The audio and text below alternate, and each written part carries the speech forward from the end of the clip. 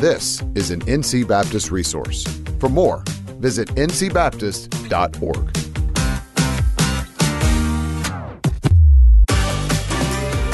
Welcome to the NC Baptist Podcast, the podcast designed to engage with ministry leaders around topics that will explore approaches and resources to help us be on mission together.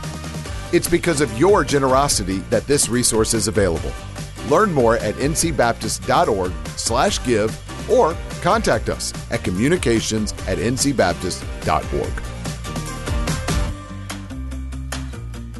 Hey everyone, thanks for listening to the NC Baptist Podcast. My name is Seth Brown, Director of Convention Relations for NC Baptist. I am thrilled to have not one, but two guests with me today. First, we have Daniel Rose, who just recently came on staff with us as a student ministry strategist. Welcome, Daniel. Thanks, Seth. Thanks for having me on. And we also have Harrison Smith joining us via Zoom, who serves on staff with one of our partners called Alliance Defending Freedom. Thanks for joining us, Harrison. Good to be here. I really appreciate you both taking the time to talk about some cultural and legal issues that are top of mind for many of our churches. In addition, as we're recording this, addressing some of these issues, Religious Liberty Sunday is right around the corner on July 2nd. So this is a great time to talk about some of the challenges and the opportunities that we're facing. Where this starts for me personally is I don't know if I've encountered a single North Carolina Baptist that doesn't feel, one, some measure of concern about the trajectory of gender and sexuality in American culture, and then two, how that is coming into conflict with their biblical convictions about gender and sexuality. And I think those concerns are heightened, amplified even more when it comes to our children and the students and the issues that they are facing, whether it be in the community, in school, in media, and other places. So I want to get into some of that, but before we get into the weeds on those issues, Harrison, would you take just a moment and tell us about ADF and how it got started? Certainly. So Alliance Defending Freedom, we're the world's largest religious liberty law firm, and we were founded back in the early 90s by over 30 different ministries, groups like Focus on the Family and Crew, Crown Financial, kind of the who's who of the national ministries back in the early 90s. And they got together because each in their own way, each of them were running into a religious liberty legal problem that was preventing ministry. So, for example, Crew, back then, Campus Crusade for Christ, they were being physically kicked off campus for so-called separation of church and state. And Dr. Bill Bright said, listen, we have a right to be here. We have a freedom of speech, freedom of religion that's codified in the First Amendment, but no one's defending it. And because no one's defending it, it's like it doesn't exist. And the downstream impact of that is we are now being kicked off of campus. And the other 29 plus ministries, similar issue, again, legal, religious liberty issue, preventing ministry. So they founded Alliance Defending Freedom. We opened our doors in 1994 with the goal of keeping the legal doors open for the gospel.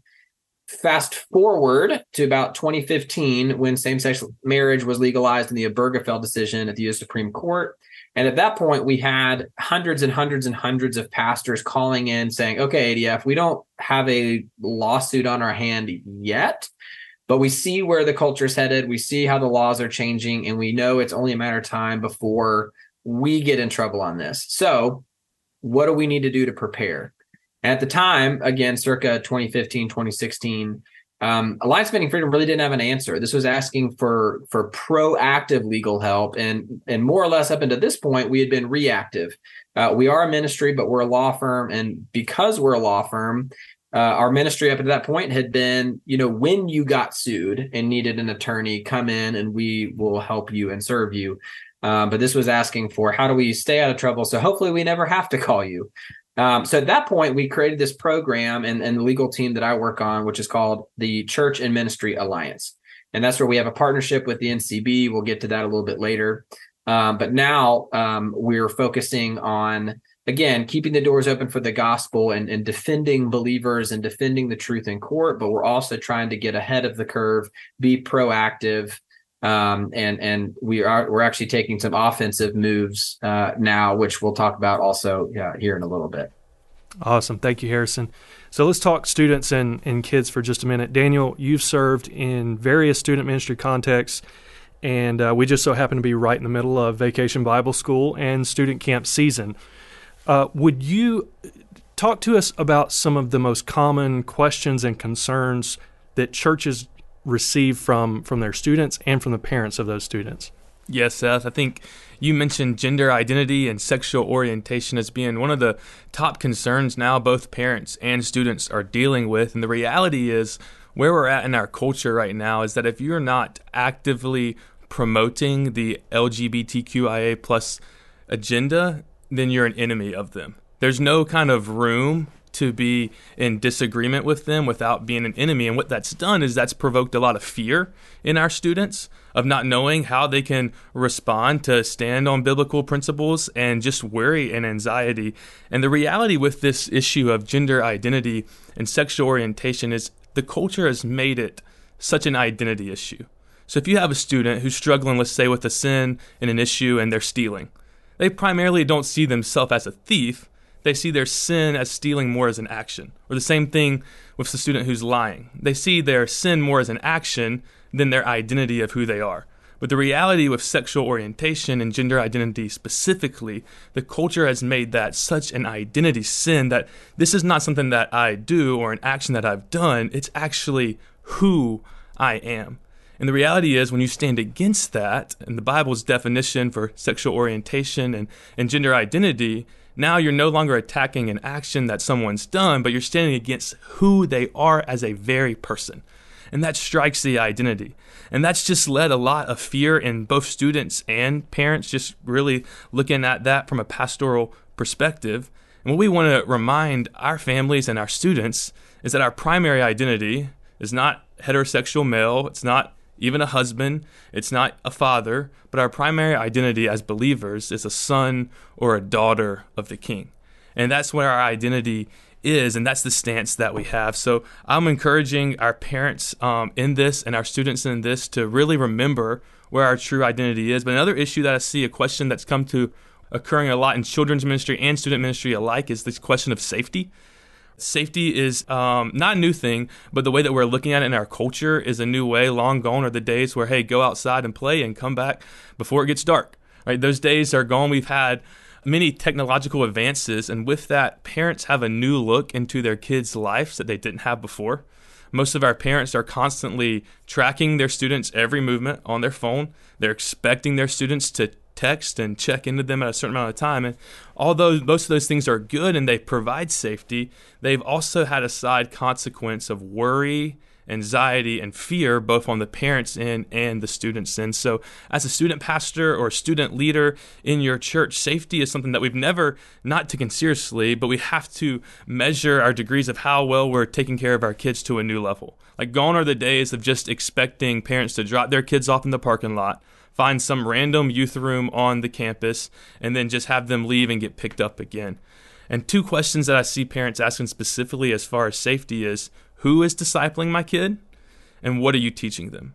So as a student pastor, or as a youth leader, or a kids pastor, or kids minister, the way that we can take a very simple step is, one, help connect them to the people who are teaching their classes or discipling them or mentoring them, help connect the family to the discipler, and then two, make the resources or the curriculum that we are teaching them available, so then after Sunday, we can pass the baton of discipling the kids to the primary disciple makers, the parents, through the week. So I would just encourage our student pastors and our pastors in both of those ways. And many of you might feel that you have to navigate these conversations of safety or gender identity alone. And that's not the case. We are a movement of churches on mission together so that you do not have to navigate these conversations alone. And that's why we are churches that are doing that. And one of the things that we're doing on a student ministry level is connecting networks of local student pastors to connect together so that you can have other brothers and sisters that are leading youth ministries in your corner as you're navigating these things in your town. Awesome. Thank you, Daniel. Speak to the student pastors, the student leaders, the children's directors, whoever's in that sort of position in the local church. How can those folks foster healthy conversations with students and parents around those issues? I think the first thing that we need to do is to listen actively. We jump to provide a solution before we've truly listened. So when you're out to dinner with families in your church, listen to them. Ask questions. clarity is kind, and figure out what our students and families actually struggling with. And don't discount a parent or student's emotion on an issue just because it might be different than your feelings or your emotions on a certain issue. One thing that I've practiced most of my ministry by is this statement, is that no one cares what you know until they know that you care. I'll say that one more time. No one cares what you know until they know that you care. And for us as children's ministers or student ministers, youth leaders, we have to do the work of relational investment into students. Because the reality is we all have students who are dealing with these gender issues, these safety issues, a bunch of other questions. But unless you have the relational trust with your students and your parents, they're going to keep up this facade and not actually let you in to the discipleship of these real issues that they're struggling with. Philippians 4 verse 5 says that we should be known by our graciousness to everyone, and that should let other people know that the Lord is near. So as we're dealing with these issues, I think it's really important that we are known as believers or as pastors or as leaders by our graciousness. One more thing that I would say to this is discipleship, it moves at the speed of relationships. So we can only disciple someone to the extent that we have a relationship with them, or another way to say that is the depth of the relationship you have with the family will have a direct correlation to the depth of discipleship you'll be able to take their student. So what do you practically do today? My encouragement through Scripture and through the verse in Philippians is to practically this week do the investment or the hard work of building that relationship. So then when these hard issues of gender identity or sexual orientation come to play, you are a trusted adult or a trusted pastor who these students want to bring into their life. Because if you don't have that relationship with them, they're going to go somewhere else. And the reality is all of our students live in a digital Babylon where they are digitally being told all of these different things. And Barna's done a recent study where about 70% of teenagers 12 to 18 years old have questioned their sexual orientation. And online, they're constantly questioning that. But if we have a trusted adult who loves them, who cares for them, who's mentoring and discipling them, then when these doubts come up, they feel like you are a safe haven to come to and to talk about these issues that culture is telling them one thing, and they can trust you with the Word of God on their end. Amen. Amen. Thank you, Daniel. Well, we're going to take a short break, but when we come back, we're going to talk more about religious liberty issues and how a partnership between North Carolina Baptist and ADF can be a huge benefit to our churches. We'll be right back.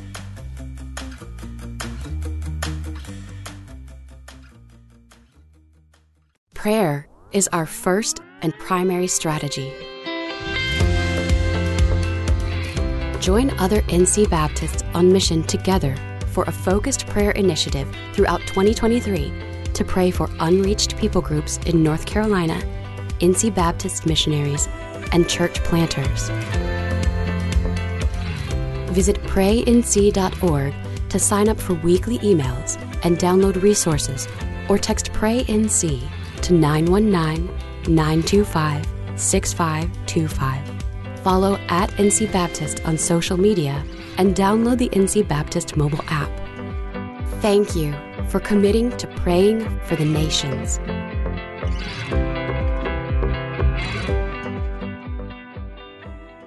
Listeners, thanks for staying with us. We're going to dive right back in. Harrison, we know that American churches don't face the same violence and persecution that many of our brothers and sisters do around the world, but that doesn't mean the Christian faith isn't being threatened at all here in America. Can you tell us what you see on the legal front that churches should be aware of? Yes.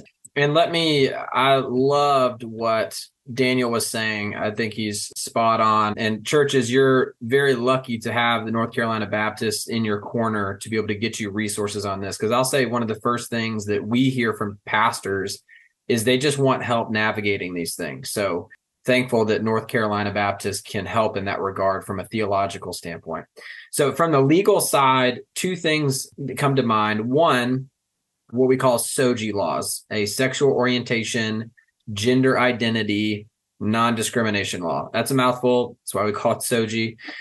So a SOGI law mirrors the 1964 Civil Rights Act, which most of us are familiar with. It's the law that says there's certain categories of people that you're not allowed to discriminate against. And those categories are, age, race, religion, gender, etc. And you're not allowed to discriminate against those protected classes of people in 3 areas, which is employment, housing, and public accommodations.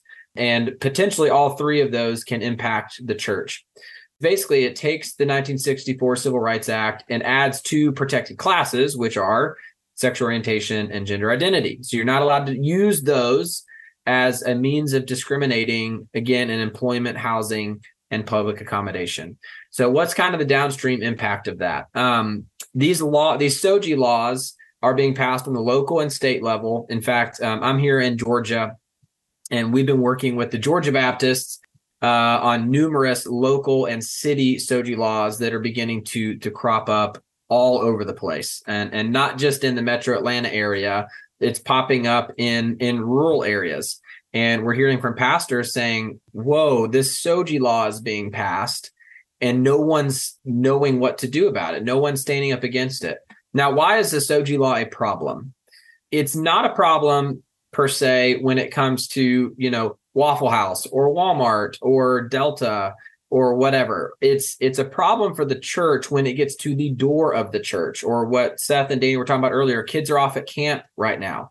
It's a problem when it gets to the door of a Christian camp or a Christian university or a K through 12 Christian school, because now you're dealing with very different biblical beliefs. And as a church or as a ministry, you need all of your employees, for example, on board with our vision, our mission, our values, the inerrancy of God's word, Genesis 1 and 2 that says God made male and female. If you've got a deviation in that, historically, you as a church are allowed to say, well, this may not be the best place for you to work because we're not in line on these things. What a SOGI law would do would make that to where you're not allowed to discriminate based on those views, again, sexual orientation and gender identity. Now, historically, a lot of these SOGI laws had what we called a religious exemption, which meant that it doesn't apply to the church or the mosque or the synagogue or the Christian camp, et cetera. But what we've been seeing in recent years, and drastically so, is these SOGI laws are being passed with no religious exemption at all, which means it does apply to your church. So if somebody who is, let's say, openly gay or trans, and they come and when they want to be your youth minister, if you say, hey, because of your sexual orientation, it's not in line with how we, view sexuality and marriage and the family unit biblically, this may not be the best place for you to work. That individual could turn around and sue your church, and you would be in violation of the law under these SOGI laws. That's one category that we're seeing a lot of. And again, these are cropping up kind of under the cover of darkness, being passed in the middle of the night kind of a thing. And pastors are kind of unaware that these are being passed and they could impact them. If you're familiar with the cake bakers and the florists and the photographers and, all of those lawsuits that you've heard about where people are not participating in same-sex weddings, they're not participating in same-sex marriage ceremonies or anything like that, they're getting in trouble under SOGI laws. So those are the laws that they're being persecuted and prosecuted under. So that's one thing that pastors really need to pay attention to. And ADF can help through the Church Alliance partnership. That's all we do is we keep our eye on those things. And so we can let you know, hey, you're in this area, you're in this city, this county, these are what you're allowed to do, not allowed to do. We can keep you aware of those. But we also need you, your boots on the ground in ministry, and you're hopefully paying attention in your community. And again, a number of the SOGI laws we just saw here recently in Georgia came from pastors calling us saying, hey, you need to be aware of this. And then our attorneys were able to step in. And in a lot of the cases, we're actually able to work with the community to make sure that law does not pass, so that churches and Christian ministries and families will not be subject to those. The second thing I'd mentioned, Seth, is counseling bans. We're seeing an increase of these laws that basically say you can counsel somebody into homosexuality or into changing your gender. You're not allowed to counsel them away from that. So if a consenting, we've had these laws in New York, We've had these laws. We're currently fighting a lawsuit. We're waiting for the U.S. Supreme Court to hopefully take on this case. But they're laws that we're calling counseling bans because it would prevent a consenting adult from coming to you and saying, I have unwanted same-sex attraction and I need help. That counselor, if they say yes, could lose their license, could lose their practice, could be fined. Now, spiritually speaking, it's not hard to figure out what's going on here, but our spiritual enemy is using the force of law to say, you're not even allowed to talk about it with people who want help, lest you lose your license.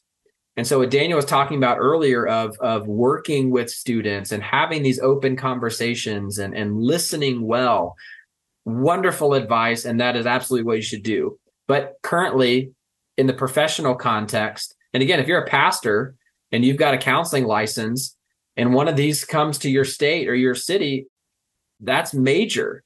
In this case we have in Washington, you may say, oh, well, that's Washington State. That's not North Carolina. That'll never happen here. Well, if our case gets to the U.S. Supreme Court and we lose, that can now signal to other states that, hey, we can pass these now too, and the Supreme Court will back us up. And so that's a major thing that's just another battlefront on this, gender identity, sexual orientation front, where it's just an onslaught on our kids. And now they're saying you can't even counsel them out of it. And we're having parental rights stuff too. We could probably talk for an hour on that front, but I'm going to just reemphasize what Daniel was saying and what North Carolina Baptists are saying is we need to be talking about these things, because one of the biggest errors that I think we as the church have made is not talking about it. But guess who is talking about it? Literally everybody else. Big tech, social media, Hollywood, Netflix, their public schools, their Twitter accounts. They are getting bombarded with, you can change your gender. And as Daniel said, I love they made this point. It's not just, hey, this is something you can do. It's who you are. It's an identity claim. And as he said, that is unlike any other sin. Mm-hmm. That's what makes this so hard to talk about. But if our kids are getting bombarded from every angle with lies, and then they come to church on Sunday or Wednesday night or Sunday night, and they're not hearing the biblical truth, then they're not hearing it. And this is what we get from pastors. They go, can you write us sermons on how to talk about this stuff?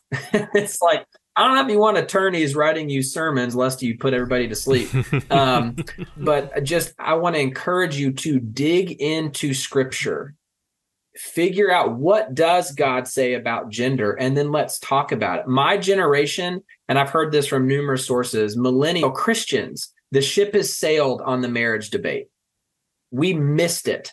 And there are Christians who are millennials, 35 and younger, who go, I would never have a same-sex marriage, but if you want to have a same-sex marriage, okay. Love is love, live and let live.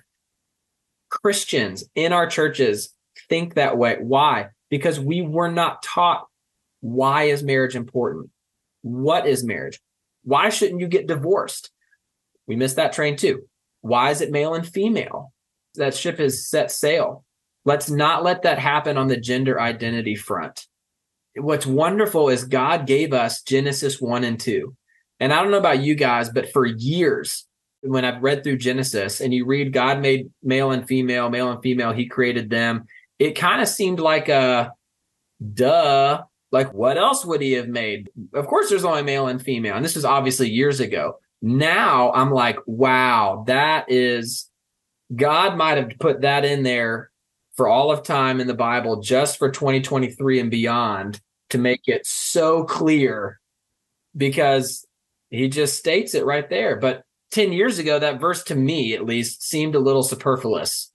But now it's not. God made male and female in his own image. That's amazing. So it's there, but we're going to have to do some digging, y'all. We can't just go, well, you can't change your gender. That's weird.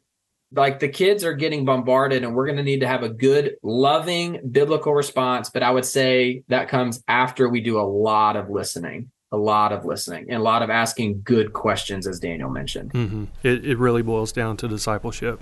Yeah. Well, Harrison, man, we're thankful for you. We're thankful for everything that ADF does on the legal front, as you guys like to say, to keep the doors open for the gospel to go forward. We're really grateful for that. You've mentioned a couple times this Church Alliance program. North Carolina Baptist and ADF launched a partnership more than a year ago through the Church Alliance program. Harrison, would you tell us a little bit how that works and how it benefits churches? Yes. So as I mentioned in the beginning, the goal of the Church Alliance is to help you be prepared. You need to be ready because I don't think I need to convince any pastors at this point that our culture has kind of gone off the deep end and is absolutely raging against truth. So if you're a church that believes in truth and believes in speaking the truth and discipling in the truth, then you need to be as wise as a serpent and be ready. Be ready for what? Well, because these laws are changing and because the culture is changing, that has an impact on your ministry. So the first thing that we can help with is your documents, your bylaws, your constitution, your statement of faith, your facility use policies, your volunteer policies. Those policies, those documents tell the court and the community, here's who we are, what we do, how we do it, and why we do it.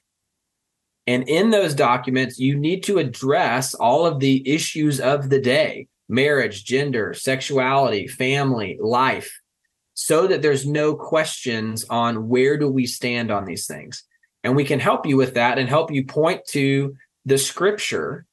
Because if in those documents you're saying, Your Honor, we're not hiring somebody, for example, because they're a homosexual, because we don't like homosexuals. No, we want homosexuals here. Please come. But here's what we believe, and here's why in our hiring practices or in our volunteer practices or in, our serving requirements. Why do we not do this, or why do we do this? Well, we believe in the inerrancy of God's word. We believe in Genesis 1 and 2. We believe And out of that belief flows who we are, what we do, how we do it, why we do it. And so then when you get in trouble on these things and you're in court, you say, this is a religious liberty. This is based on my beliefs, which are rooted in scripture. And Your Honor, here's all the scriptures. Then you're able to grab religious liberty. If you're not tying that back to your beliefs, it may be tough to make that connection in court. So the greatest thing you can do is get these updated, and we have attorneys that can help you do that.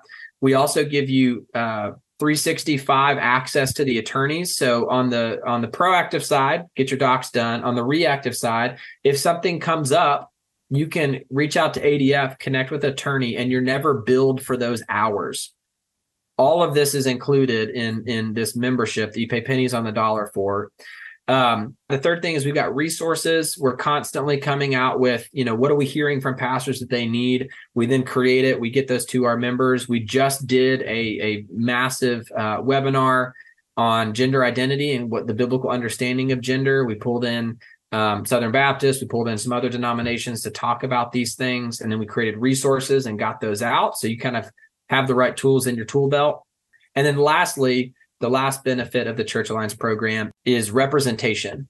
So court cases are very expensive. I highly doubt your church has a war chest of funds ready to go to court to defend yourself when you get in trouble for speaking the truth. But ADF does. And thanks to our donors and our supporters, we do have that war chest so that when the church and believers get in trouble on these things, we have the funds to go to court, work their way up to the highest court in the land to hopefully get not just a win for that individual or for that organization or that ministry, but that has downstream impacts on everybody. And so the Church Alliance program, you can find more information at adfchurchalliance.org/NCB, as in North Carolina Baptist. That's adfchurchalliance.org/NCB. The annual fee is very nominal. It's mostly subsidized by our donors. And you can find all that information on there. But would love to talk to you about where you're at, how we can help. We really just want to come alongside you as a church from the legal side, hand in hand with North Carolina Baptist, coming to you from the ministry side so that you've got everything that you need. Excellent. North Carolina Baptist churches, because of this partnership with ADF, they get all the benefits that you just mentioned, Harrison, at a discounted rate because of this partnership. Yes, because of our partnership, you get an additional 20% off of the already heavily discounted. So you get an additional discount, which North Carolina Baptist has paid for you. So please take advantage of that. Yeah, Harrison's already mentioned the website there. If you want to learn more, adfchurchalliance.org/NCB. We'll place that in the show notes so you can see it, and you'll see the discount there and discount code of NC Baptist 20. It should be auto-filled if you go to that link. Our hope is that your church will continue to boldly proclaim the gospel in your community, stand firmly on your convictions, and do that with confidence. Do it with confidence because you're not alone. The last thing we want is our churches shrinking back when they see the legal challenges out there. We don't want them being quiet because they're afraid of getting sued. You don't have to be quiet. Continue to proclaim the gospel boldly. You have partners right beside you here to help protect your freedom to live out your faith. That's why we love Alliance Defending Freedom. Harrison and Daniel, thank y'all so much for being here today and having this conversation. Of course. Love it. Thanks, guys.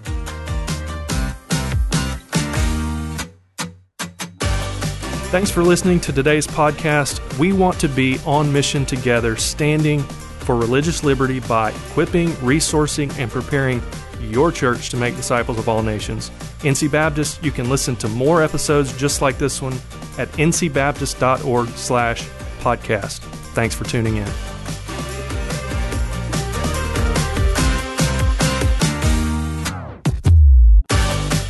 Thank you for joining us today. Because of your generosity to NC Baptist, this podcast, along with other helpful resources, are made available for you. Learn more by visiting ncbaptist.org/give.